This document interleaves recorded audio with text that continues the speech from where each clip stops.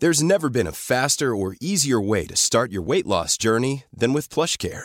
PlushCare accepts most insurance plans and gives you online access to board-certified physicians who can prescribe FDA-approved weight loss medications like Wegovy and Zepbound for those who qualify.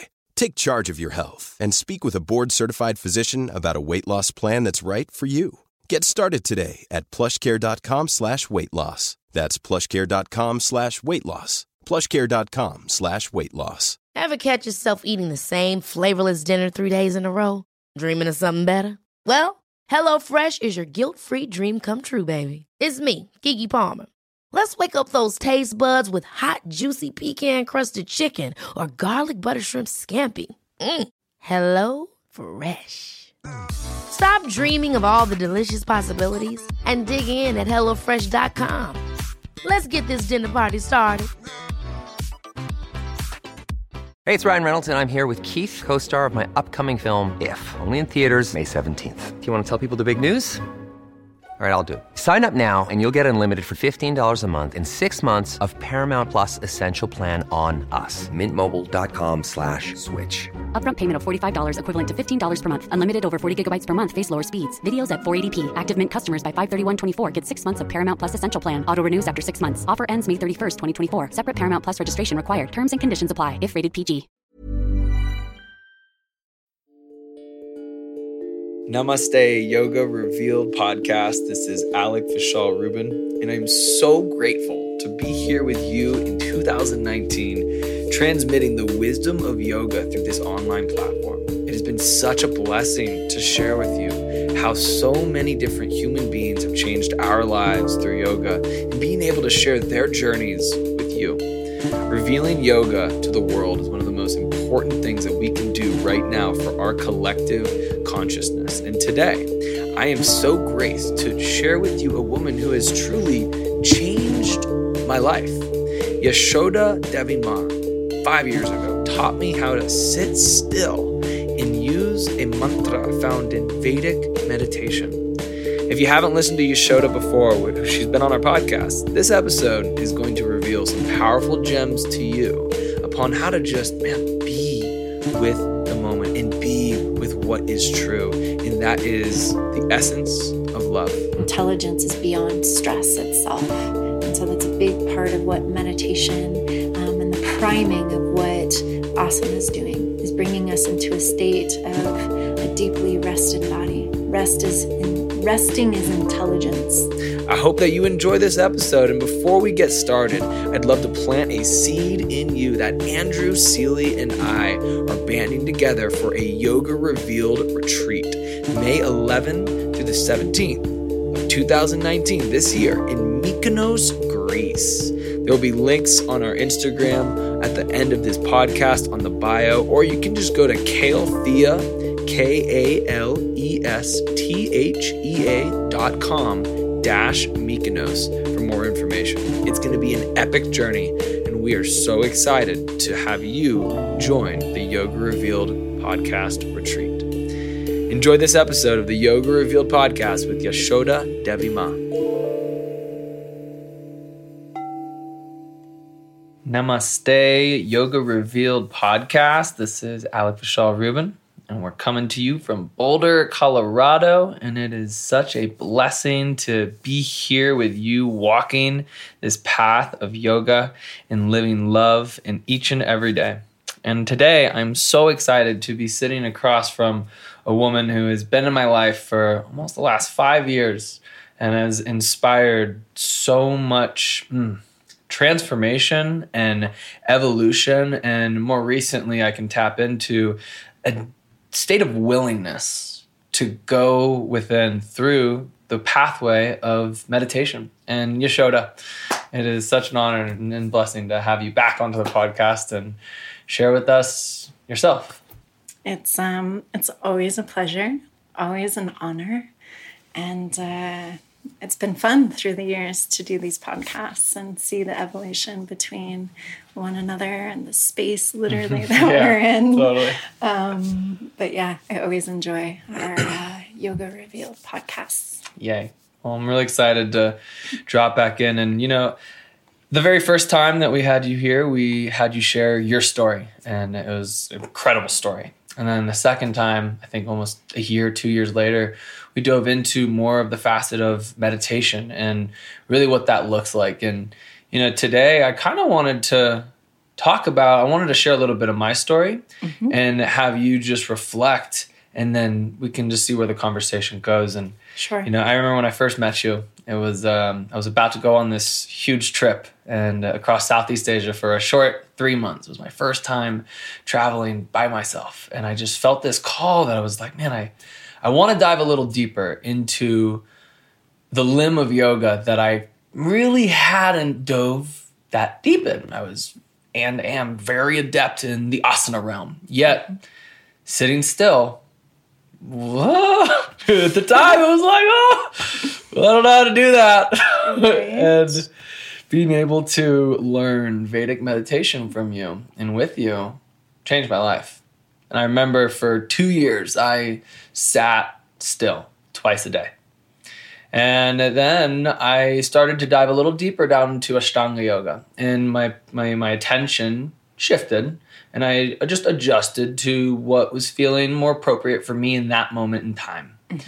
And then life happens, and I stopped practicing Ashtanga yoga because I hurt my shoulder, and I met Eddie sitting in this exact same room years ago. And Eddie, all the listeners at this time, imagine, know who Eddie is.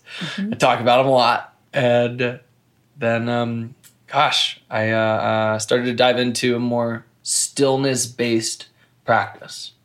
And I remember when I first started to connect with Eddie in 2017,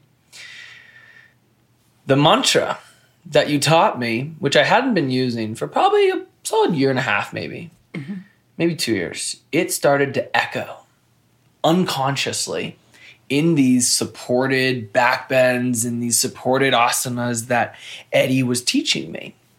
And I just took note. I just observed it and I listened, and I thought it was interesting because I wasn't consciously utilizing the mantra. And then my best friend passed. And oh my God, for like 6 months, I just stopped everything. Yeah. I didn't even practice. I didn't even sit. I cried. And my yoga was found in prayer.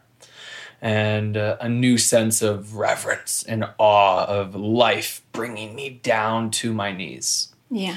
And, then life happened again, and I went to London. And in London was when I started to sit again, twice a day, not using the mantra. And it was really nice to return to something that had never left.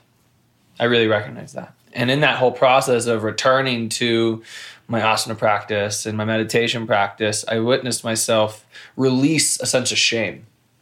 Because oh man, who am I? I have this awesome podcast. I have this incredible community. I practice, I teach, but I'm not practicing as much as I used to, or sitting as much as I used to. And I was able to release that shame just as a product of my own process.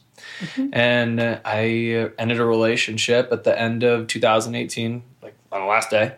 And the first thing that I knew that was going to support me and save me was one of the deepest resources within my own being, and it was Vedic meditation. And I started to intentionally sit 20 minutes in the morning first thing, and for me 20 minutes at night right before bed. That's just what works for me and what has for the last 5 years, or the last however many years. And then I started to come back to, for the first time, your community setting space at the Subtle Mind. My God. And it's so cool to know that when you first taught me, we were in this little apartment, and now we're in this incredible sacred sanctuary, having also sat with you in this community that you have cultivated on Pearl Street here in Boulder, Colorado, for people of all walks of life. There's this doctor, there's this other person who has no relationship to yoga but is willing to dive into meditation. People who've been suffered through addiction and grief and just everyone's own walk of life. And to witness that, I am so in awe, and it's so cool to be a community member with you in what you've created. And it's really neat. I mean, imagine years ago when you were in LA, you could never have imagined what you have now then. Definitely not. But there definitely was a seed of desire back then. Mm-hmm. I can remember in my first 3 years of meditating, being in West Hollywood, living on a street called Huntley. Mm-hmm. And I had a roommate at that time, and I just so wished that I could have group meditations or these community experiences in my house. And it kind of started there. I just didn't know what it really was. And I used to, once a week with a dear friend that's still in West Hollywood, we used to pull together once a week a group, and we'd talk about, whatever spiritual books were out. And so it was kind of manifesting back then, but I had no clue that I'd ever live in Boulder, Colorado. Never was I dreaming of living in Boulder, which I do love, but it wasn't my dream place. Never did I think about having a center. I'd been told that I might, that it was in my charts Vedically, but it just organically manifested. Wow. So. Well, I think it's just beautiful I'd love for you to kind of talk about today, right now, in this moment, the process of when we make a commitment to our own practice, and how that commitment will continually be able to subject to flow and subject to change and evolve and shift, and how in life we are called to constantly adjust, recalibrate, integrate, while utilizing a base level of some kind of practice. I don't know. Can you expand on something of that?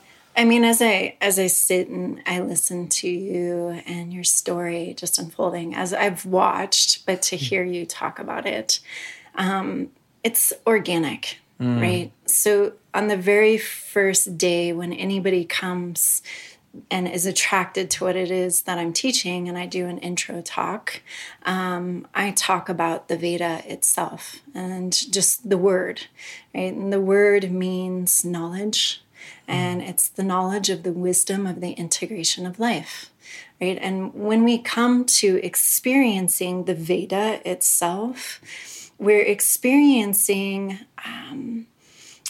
our minds expanding into the universal self, essentially, and merging with the laws of nature. So as we sit every day and twice a day, which is the great good fortune of Vedic meditators, it's twice, so that we stay in this alignment as we kind of fade throughout the day. But what we're doing as we sit, we're sitting, and that then is like an antenna that's basically telling the universe, I'm here and I'm aligning with you. I'm here and I'm communing with you. I'm here to then create with you, right? And so in that existence, the Veda is this mind that's expanding into this universality, essentially, and moving beyond just the capacity of the me, I, and it's expanding into the support of nature. And so as we sit more and more, nature begins to support us in the ways that we desire. And so as we come to the practice and the technique of Vedic meditation is to be simple, is to be natural, and to be innocent. And the mantra is what I love how you spoke about, your journey with the mantra, right? It's we within our mind construct models and stories, right? And it always begins with the mantra. So for me in the beginning, one of my challenges was my relationship with my mother. And it always seemed to be, it just was my biggest challenge, needless to say. I moved away, 1,000 miles away. Even 1,000 miles away, I was still challenged by that relationship in my life. And so when I came to receive my mantra in my mind, that sound and that vibration in another language in my mind was mother. And I thought, oh my God, you got to be kidding me. I come to meditation, the one place that I thought I could expand beyond. And here I am sitting in my biggest challenge, like right off the bat. But really, it had nothing to do with the mantra itself. It had to do with the construction of my modeling of my mind. And because that was my biggest karma in my life and in my Vedic charts, Mother, that's what that process and that journey was with my mantra that I then let go of and then became, which is why my dharmic name is Yashoda, the Mother of God. Right? And connecting to that divine mother love energy. And so for you, that experience with the mantra of becoming innocent to it and becoming natural to it, its core of its existence was birthed in stillness and silence. And so all the mantras that we use are transcending mantras. They're designed for transcendence. They're designed to take the mind back to its original place of birth, which is stillness itself. And so in that journey, that's what you're learning, right? So you come to the practice, and because we've got so much busyness and activity, and we've basically habitually patterned ourselves to be in activity all the time, our nature is stillness, and we forget. And so when we come to the practice and the sound, when we absorb ourselves and get totally lost in the absorption of the sound, because it came from stillness, it'll bring us back to that place. That's why we forget it and we let it go. And so, you practice with that for some time being, right? Consciously or unconsciously knowing what the mantra is actually doing, even though we talk about it in the intro. Not all of us get the information in the beginning. We don't receive it all. And then you stepped away from the practice, right? And as you came to working with Eddie and finding more stillness within movement, the mantra demonstrated its capacity of what it is. So as you in dynamic activity started to connect to stillness, it merged. Right?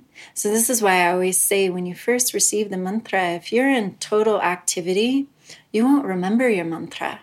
Even though I know all the mantras, if my teacher were to ask me on a walk in nature, I wouldn't be able to say them to him. I'd have to sit down and say, hold on.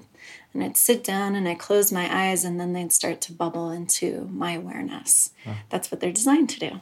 And so you're learning that through that asana practice, is that they organically, your sound and vibration would start to merge because you were accessing a degree of unbounded awareness, which is transcendence, which is then stimulates from stillness itself. And therefore then the sound started to rise, right? And so this journey of coming back to, this is what's so fun. As we come to a practice, there is no right or wrong way, right? It just is. And so that's your journey, right? My journey, as I came to the practice, I was very like an athlete. You give me a program and I'm just going to do it. And when I see results, then why would I stop? And so that's kind of what my journey was. And I came in, I started getting quick results and feeling well, and depression rising and suicidal thinking going away and all these things that I was ailed by. And so then it kept me hungry for more to feel good. And so then I would get my advanced technique, and then I would go to these advanced courses, and through knowledge, then I started to gain more awareness with the technique and all of these things. And so my journey was kind of just do the path. And I was so willing because I didn't want to suffer anymore. That was the key to my whole existence. I don't want to suffer, so I'm just going to do this. And the rest is history.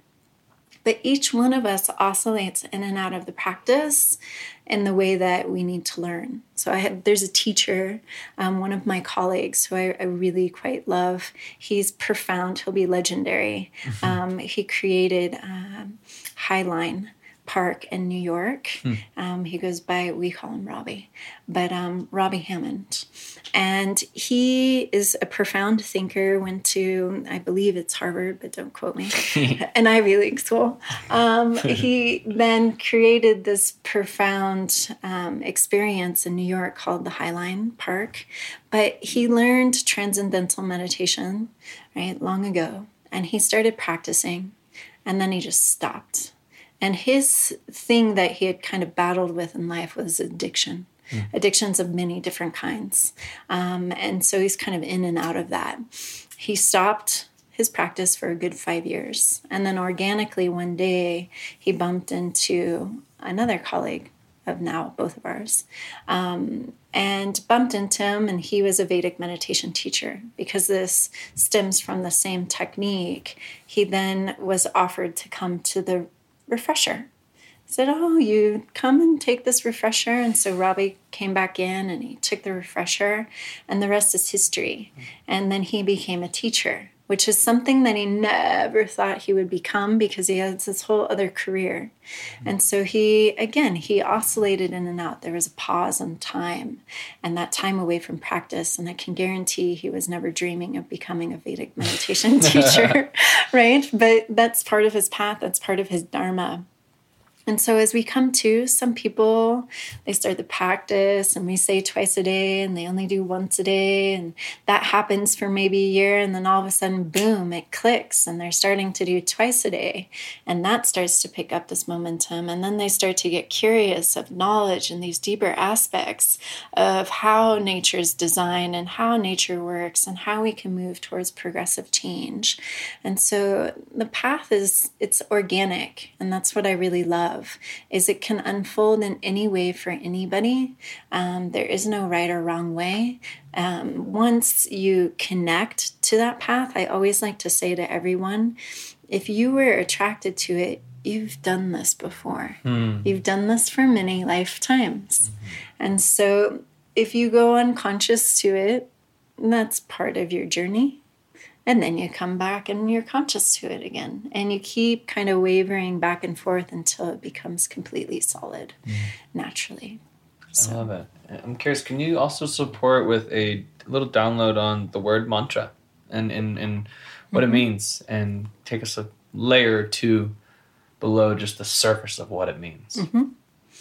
So mantra, when we talk about mantra, the word man or man comes from the root Sanskrit word manas.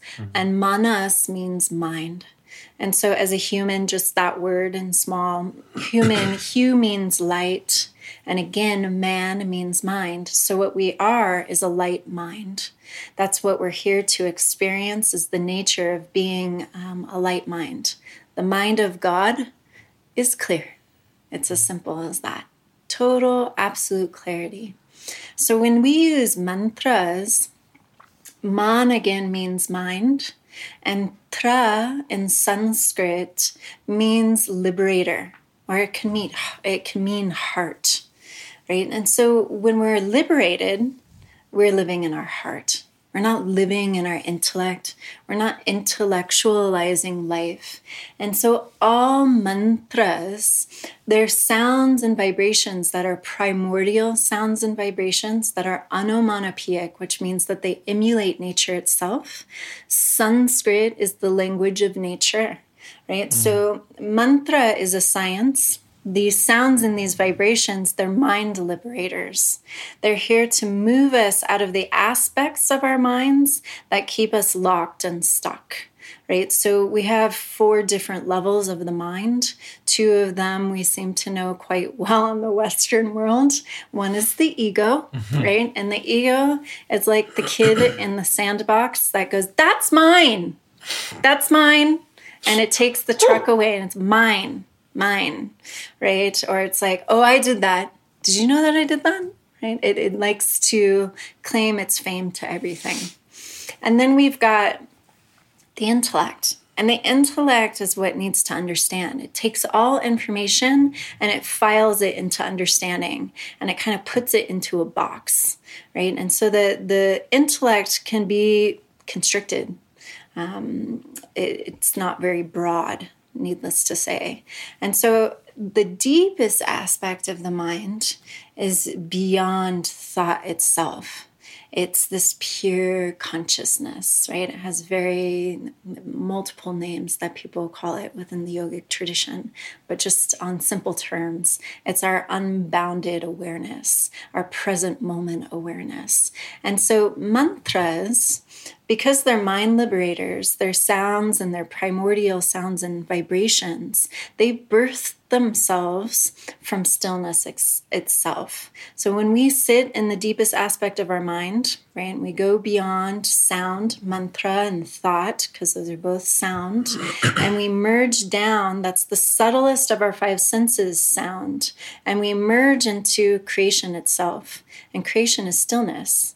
So when we look at the whole aspect of the universe 13.6 billion years ago was still. Nothing was happening, right? And then some movement started to occur and friction started to rise, and through friction, sound began, right? So the scientists will talk about it being the Big Bang, right? And Vedanta will talk about it being the sound that rose from stillness, and that sound was Om. And it was A, and it was U, and it was M. Ah, and oo, and And those three sounds carry all of nature's existence within it, right? So that's the Maha Mantra of all mantras is Om, right? It carries what we call the three functions of nature, which is creation, destruction, and maintenance, or the sustaining, right? And so if we were to talk about the vibrations of God, right, they're Vishnu, right, the sustainer of life, Shiva, the destruction operator, right? And then we've got Brahma, who is the creator. And those are the three aspects of nature itself that's always happening. And through this stillness, now we know sound rises. So the function of meditation as we go into stillness, long ago, these masters or sages are just they're normal people sitting along, going into stillness, and they accumulated through the practice this deep transcendental state, which is beyond thought, beyond mantras. In that state of stillness is where mantras were created. These sounds and these vibrations rose from that existence within consciousness. As these yogis became aware of the sounds and vibrations and they moved out into waking state, they're relevant.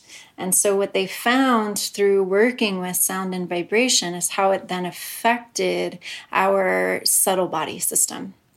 And so these sounds and these vibrations of mantras, depending on like what we use is bija mantras. Bija mantras meaning seed, right? And they work on the level of thinking. They're primordial sounds that work on the level of no meaning, right? Mantras are complete science. So if we were to go to India, they would say, there is a mantra for everything, right? There is a mantra for everything. And the truth of the matter is yes, because consciousness is everything and mantra is consciousness. It is there to awaken consciousness from the purest aspects of ourselves. And so these sounds and these vibrations, long ago, they connected to what these yogis were able to perceive, because they were able to perceive on these subtler levels. What they could see is that these sounds and these vibrations activate our chakra centers, right? So chakra meaning wheel, right? Simply, a lot of us talk about 7 of them, but there's 114 of them that we need to activate. And the Sanskrit language and the mantras themselves activate the pedals to the wheels of our chakras. And so as we think mantra, as we chant mantra, anytime we use mantra, it activates us on this higher frequency and level. So each sound is a frequency, right? And so each one of us is light and sound and frequency ourselves, right? And there was a scientist that studied frequency, right? Schumann. And he knew that we were frequency. So he went around to all these different places, 200 different places on Earth. And what he found is that Earth had a frequency, 7.8 hertz. And the sages knew, these yogis, they knew that the Maha Mantra, its frequency is 7.8, right? This frequency mirrors nature, these sounds and these vibrations. And so even if we were to say the Sanskrit alphabet, right? All these sounds ignite our subtle body. We could become enlightened off of the alphabet by itself, right? And so as we think them, they awaken the creative intelligence within us. And so each of these sounds and these vibrations, these mantras, as they transport our mind beyond what we're imprisoned in, these patternings that we have of suffering, essentially, we could call that addiction. We could call that depression. We could call that grief. We can call that apathy. Whatever it is that we have, right? Those are just patternings of suffering that occur through our mind from stress, right? And so these sounds and these vibrations break those patterns. They break those patterns and they transport our minds beyond thoughts so that we start to exist within the heart space, right? So when we say follow your intuition, it's when you follow your heart. Your heart is the intelligence. It's the activator of everything. So a true enlightened person actually comes from a place of heart, then up to brain, and then into action. Right? But these mantras and these sounds and these vibrations are essentially frequencies of consciousness that then are there to awaken that creative aspect of consciousness within us. So if we're talking about invoking mantras, right, if you were to just Om Namah Shivaya away, right? Om Namah Shivaya brings in the aspect of destruction that's needed for us to move towards our potential. So we activate Shiva to remove all irrelevancy, all of the things that are inhibiting us and limiting us from then moving towards our potential.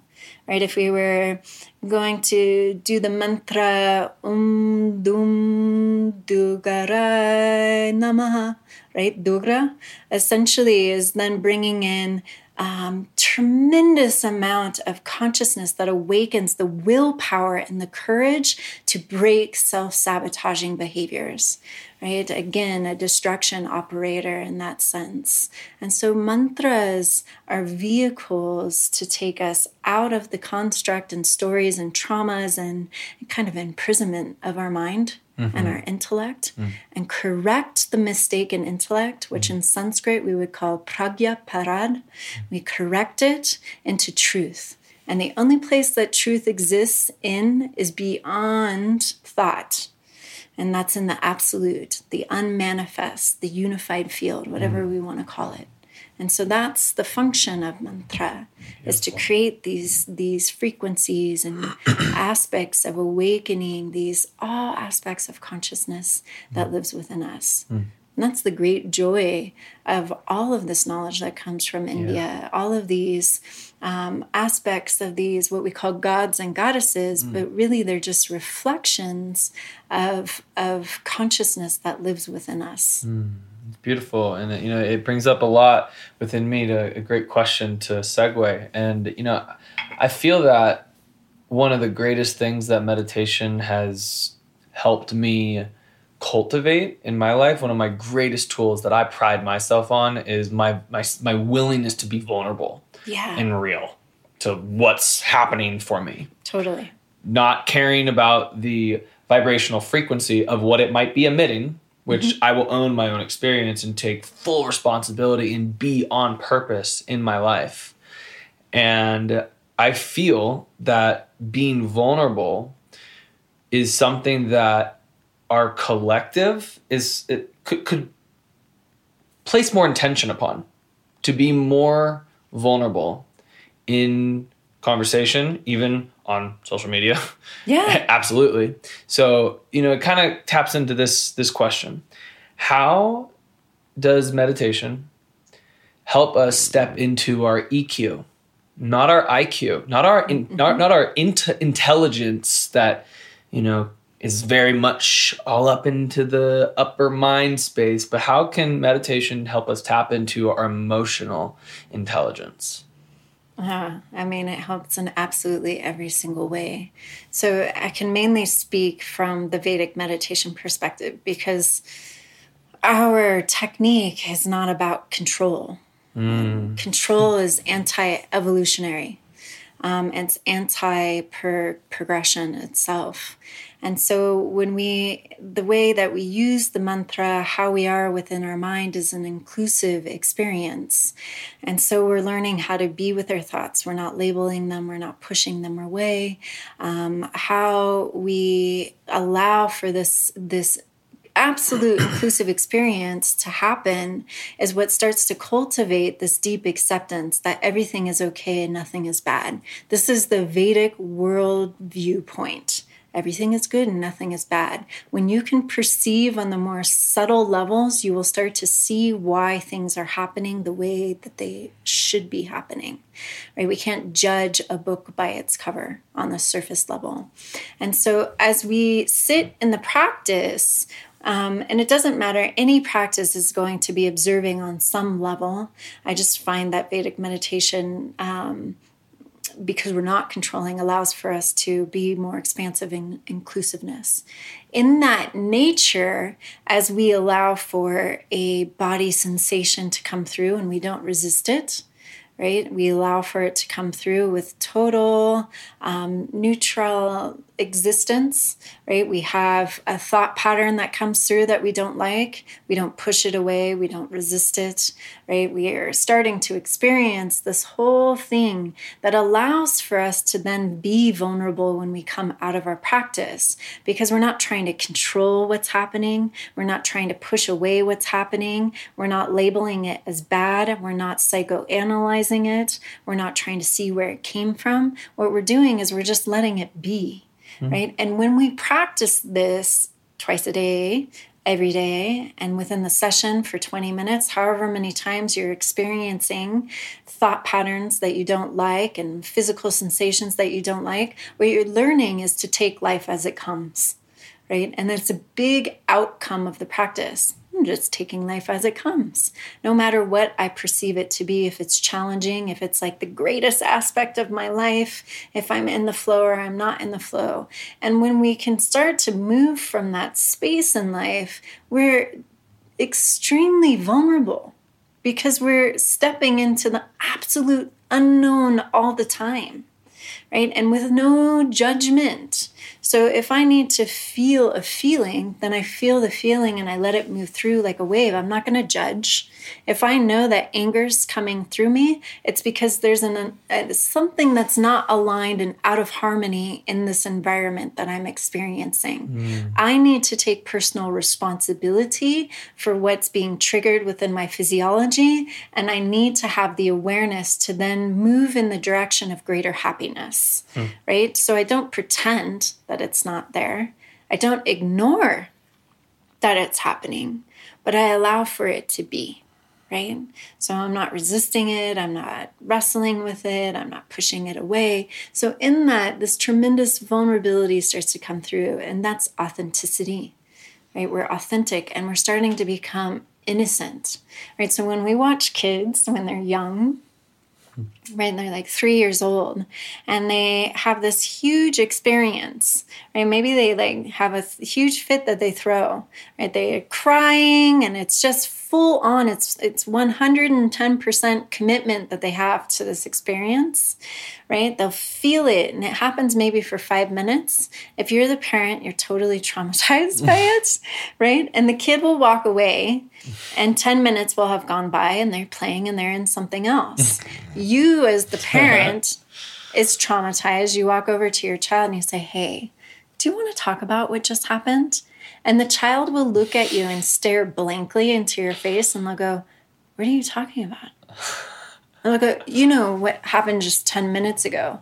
And they'll go, oh, I've already moved on. Right? They're actually enlightened. They're authentic. They're like waves in the ocean, right? So that vulnerability of just, I feel, right? When you hang out with kids that are younger, before they turn 7, something changes at 7, right? They'll just walk up to you and they'll go, I don't like you. And then they'll turn around and walk away. There's not a lot of energy behind it. It's just like, well, I don't like you. I don't like what you're doing. They don't think, right? They just act. And so when we go into meditation, what happens is the rewiring of the brain starts to occur. the neuroplasty of the brain. So if we're just talking biology and people want to know science, literally we are rewiring our brain and we're activating gray matter within our brain. And then one of the biggest effects of sitting in meditation, and doesn't really matter, most meditations are all neuroplasty is occurring within the brain. What we do is we start to move out of the reptilian brain, which is then kind of owned by our nervous system that activates the fight or flight, right? This more primal sense within us. And what it starts to do is it starts to create new neural pathways that start to go up and activate our frontal lobe. Now, our frontal lobe is what's actually the activator of our emotional intelligence, right? So as a parent, when your kid is 2 and 3 and whatever, their frontal lobe's not really developed yet. And so as a parent, we serve as the emotional intelligence for the child. So the child runs and they fall. And then if they start to look like they're going to cry, you go, yay! And you smile and you kind of celebrate it. And then you go, oh, yay! And they get up and they keep running, right? And so what we're serving is that it's okay to fall. You can just get back up and you can keep going. It's okay. My parents did that all the time when I was younger. And they taught me that it's okay. And that's like the metaphor for life. You stumble, you fall. It's okay. Just get back up, brush off what happened, and move on, right? And so we create this. So anyone who has like post-traumatic syndrome, which we all kind of do, right? What it does is it starts to activate the frontal lobe, and it starts to tell us everything's okay. It's okay. You're okay right now. What happened in the past, that voice, that tone of voice that you just heard that's now triggering your biology or your physiology, that's okay. It's not what happened to you long ago. It's gone. It's okay. And so we create this new way of being, and our emotional intelligence really starts to activate from that level. On another level within meditation, we create neurotransmitters, and this is the chemistry of the body. And the chemistry of the body needs to be balanced for us to be in an emotional, good, stable state. And so as we create all of these different neurotransmitters like GABA and serotonin and dopamine and anandamai and so on and so forth, what happens is that the chemistry of the body starts to become balanced. So on an emotional level, we're stable. That creates more emotional intelligence. We're not owned by our emotions anymore. We start to rise above the emotion, and we start to see, was that a red flag that just went off? And as a meditator, when things are out of disharmony, because we're so used to the practice that brings us into harmony, which is pure consciousness, that we can stop and pause. And what we're creating is this response state, right? So we can stop and pause and go, am I doing this? I need to take personal responsibility in this. And then how do I navigate within this? And so this emotional intelligence really starts to morph into this relative state, this waking, sleeping, and dreaming state. And so it comes from so many different areas. And then when the mind experiences its deepest nature of bliss, with wakefulness happening, it starts to learn that that's what its nature is this bliss state. And in that bliss state, it's unbounded, it's eternal, it's timeless. And in that space, vulnerability it's everything. You're just authentic. If you need to cry, you cry. If you need to laugh, you laugh. If you need to be angry, you be angry. Whatever it is that you need to do, you will express because it's authentic and it's natural and it's innocent, right? And that's where the emotional intelligence starts to come through. And there's so many different levels of what the meditation is doing, especially through transcendence. But the last couple things is really through the transcendence, and it's key transcendence, because a lot of mindful practices or Buddhist practices are more on the pranic level, though they will transcend. It's not as much, right? But this is a self-transcending technique. And then when we transcend, it's the alchemy of behavior. We take the unconscious, we go into pure conscious, and in that is the alchemy of coming out with new awareness that then is mindful. Mindful means to establish a being, and in the being, an awareness starts to rise, and we stay awake to that as we come back into thought, right? And that starts to occur. And then on another level, as all of this is occurring with the meditation, this unbounded awareness starts to come through. And the unboundedness is this deep, like I said, playful innocence that really starts to occur in our individuality, into our unique expression of all of this. And that's the fun part, is that you're different than me, but we're also the same. Totally. And in the place that we're the same is beyond thought.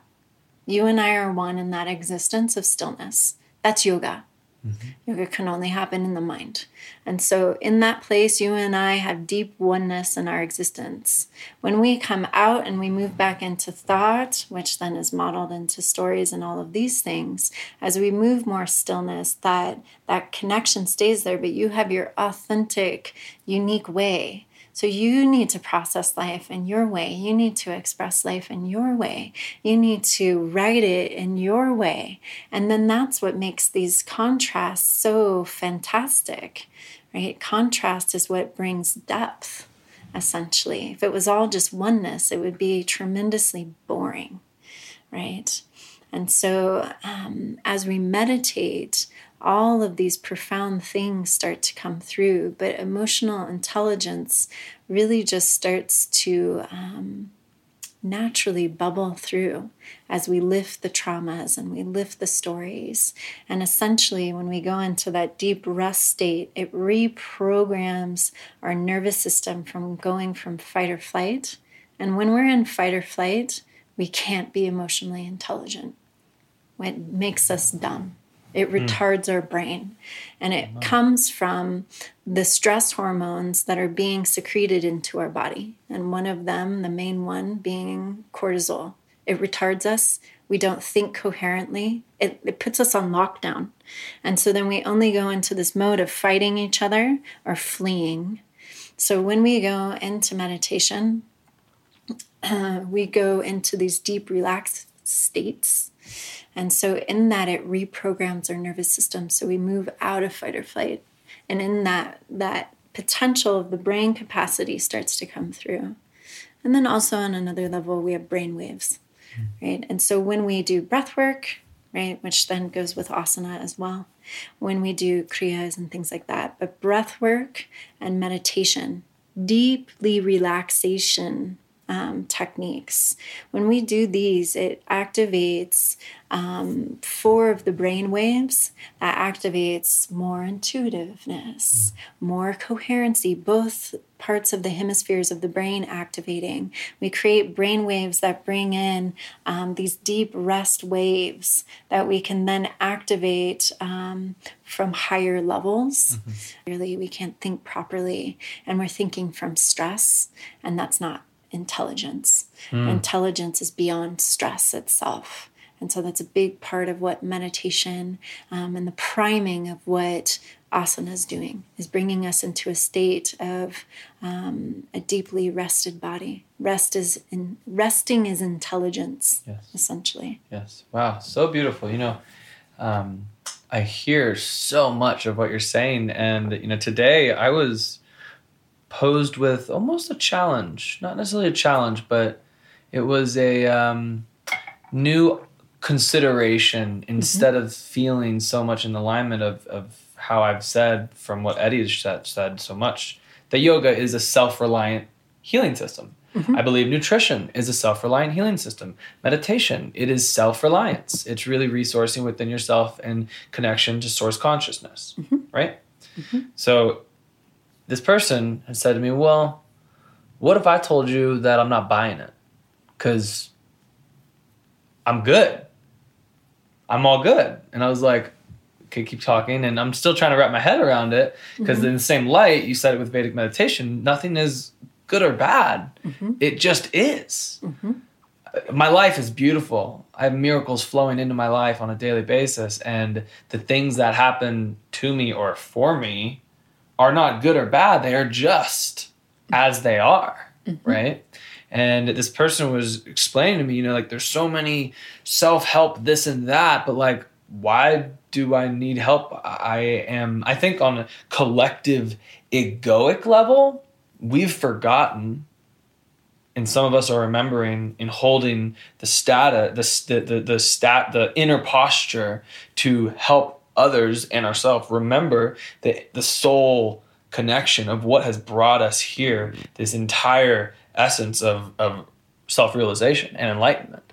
So on that level, I can hear it. And I don't know, it's just it's something that was coming through from my day that I wanted to kind of bounce off of you. What do you think about that? When somebody is not interested in yoga? Maybe that was it. Like what? I didn't understand fully what they were coming after with this, but essentially I could hear it from one perspective was that, well, yeah, maybe my own ego has forgotten a part of the aspect that I am absolutely spirit soul. Yet I know I'm remembering that in my life. And I'm coming closer into my own interconnectedness of oneness with this beautiful planet and source and spirit itself. What I am gathering in this moment to say Thank you. is everyone is reporting from their state of consciousness, right? And did this person have worthy inquiry?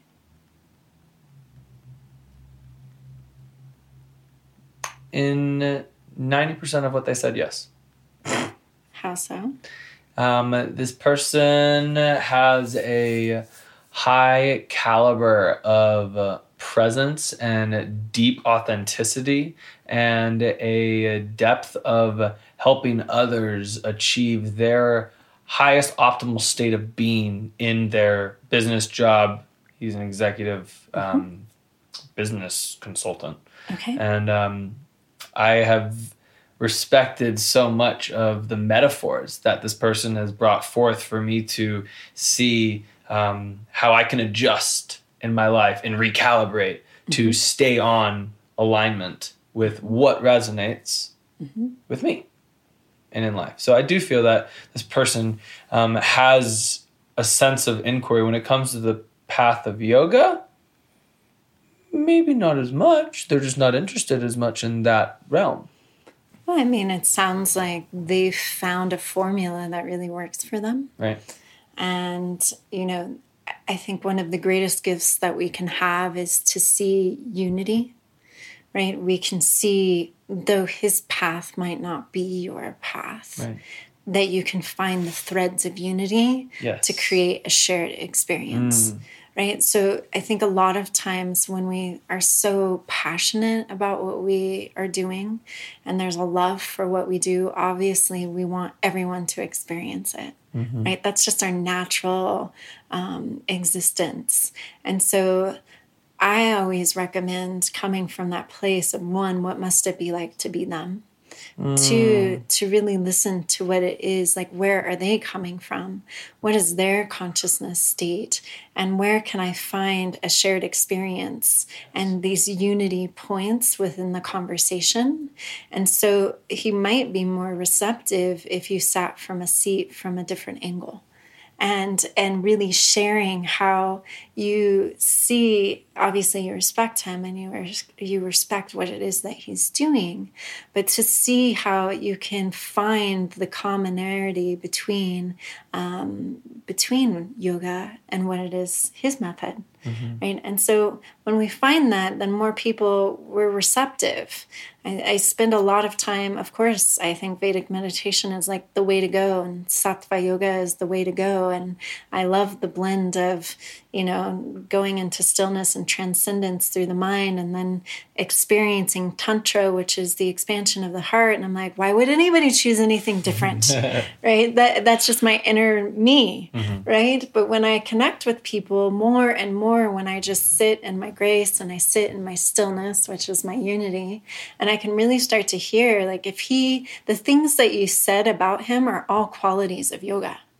He's authentic, right? What were the other things that you were saying? He's convicted, he's driven, he's present, he's honest, he's true, he's proud.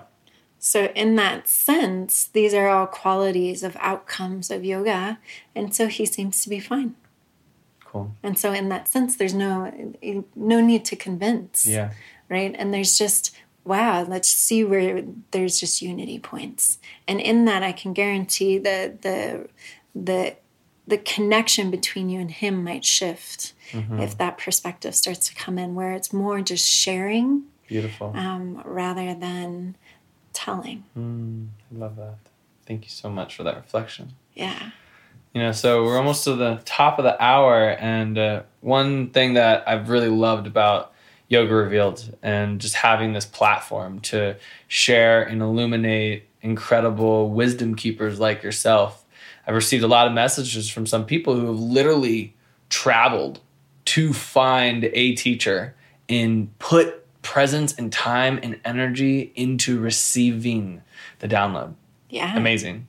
So I'm curious for you, like, how, if someone's listening and they're like, man, I'm ready to dive a little deeper into meditation through Vedic meditation and connect with you, how can people find you? Get on a plane and come to Boulder. Yeah. I have a lot of people that fly here, actually, to take the course. But I will be traveling more to other places. But I'm not the only Vedic meditation teacher in the world.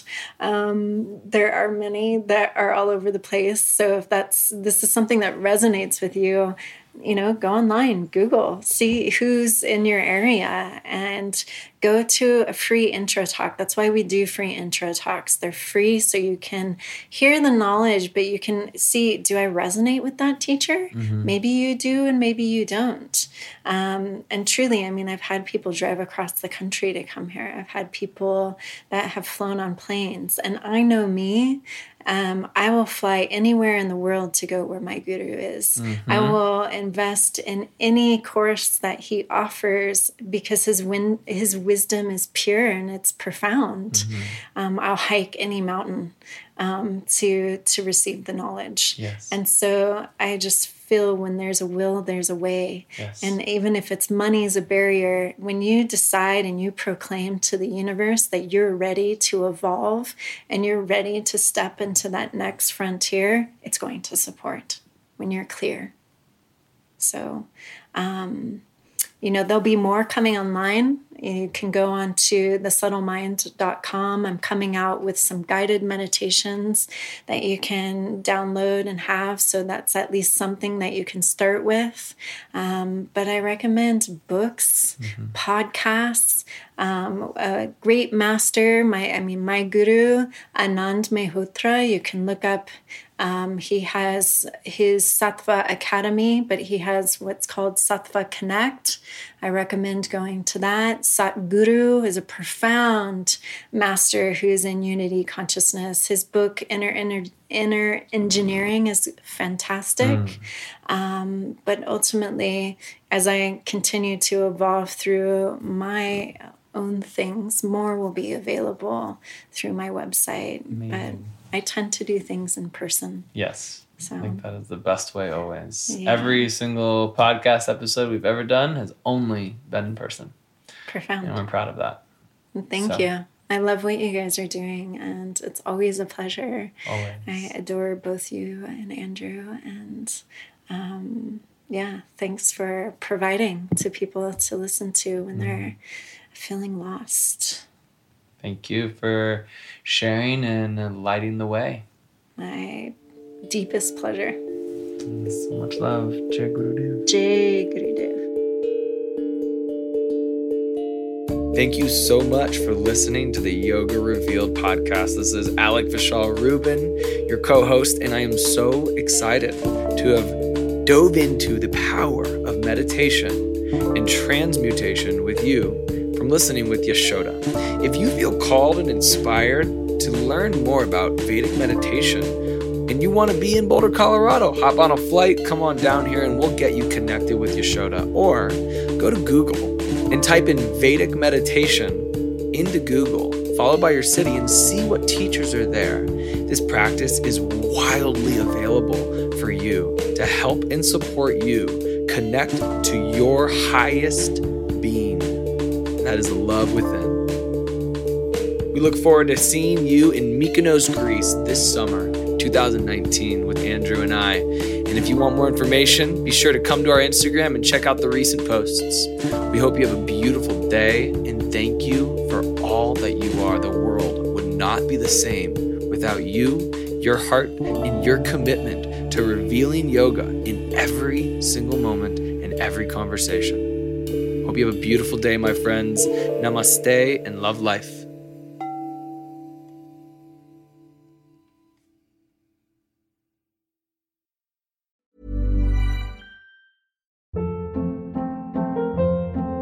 Hold up. What was that? Boring. No flavor. That was as bad as those leftovers you ate all week. Keke Palmer here. And it's time to say hello to something fresh and guilt-free. Hello Fresh. Jazz up dinner with pecan-crusted chicken or garlic butter shrimp scampi. Now that's music to my mouth. Hello Fresh. Let's get this dinner party started. Discover all the delicious possibilities at HelloFresh.com. Even when we're on a budget, we still deserve nice things. Quince is a place to scoop up stunning high-end goods for 50 to 80% less than similar brands. They have buttery soft cashmere sweaters starting at $50, luxurious Italian leather bags, and so much more. Plus, Quince only works with factories that use safe, ethical, and responsible manufacturing. Get the high-end goods you'll love without the high price tag with Quince. Go to quince.com/style for free shipping and 365-day returns.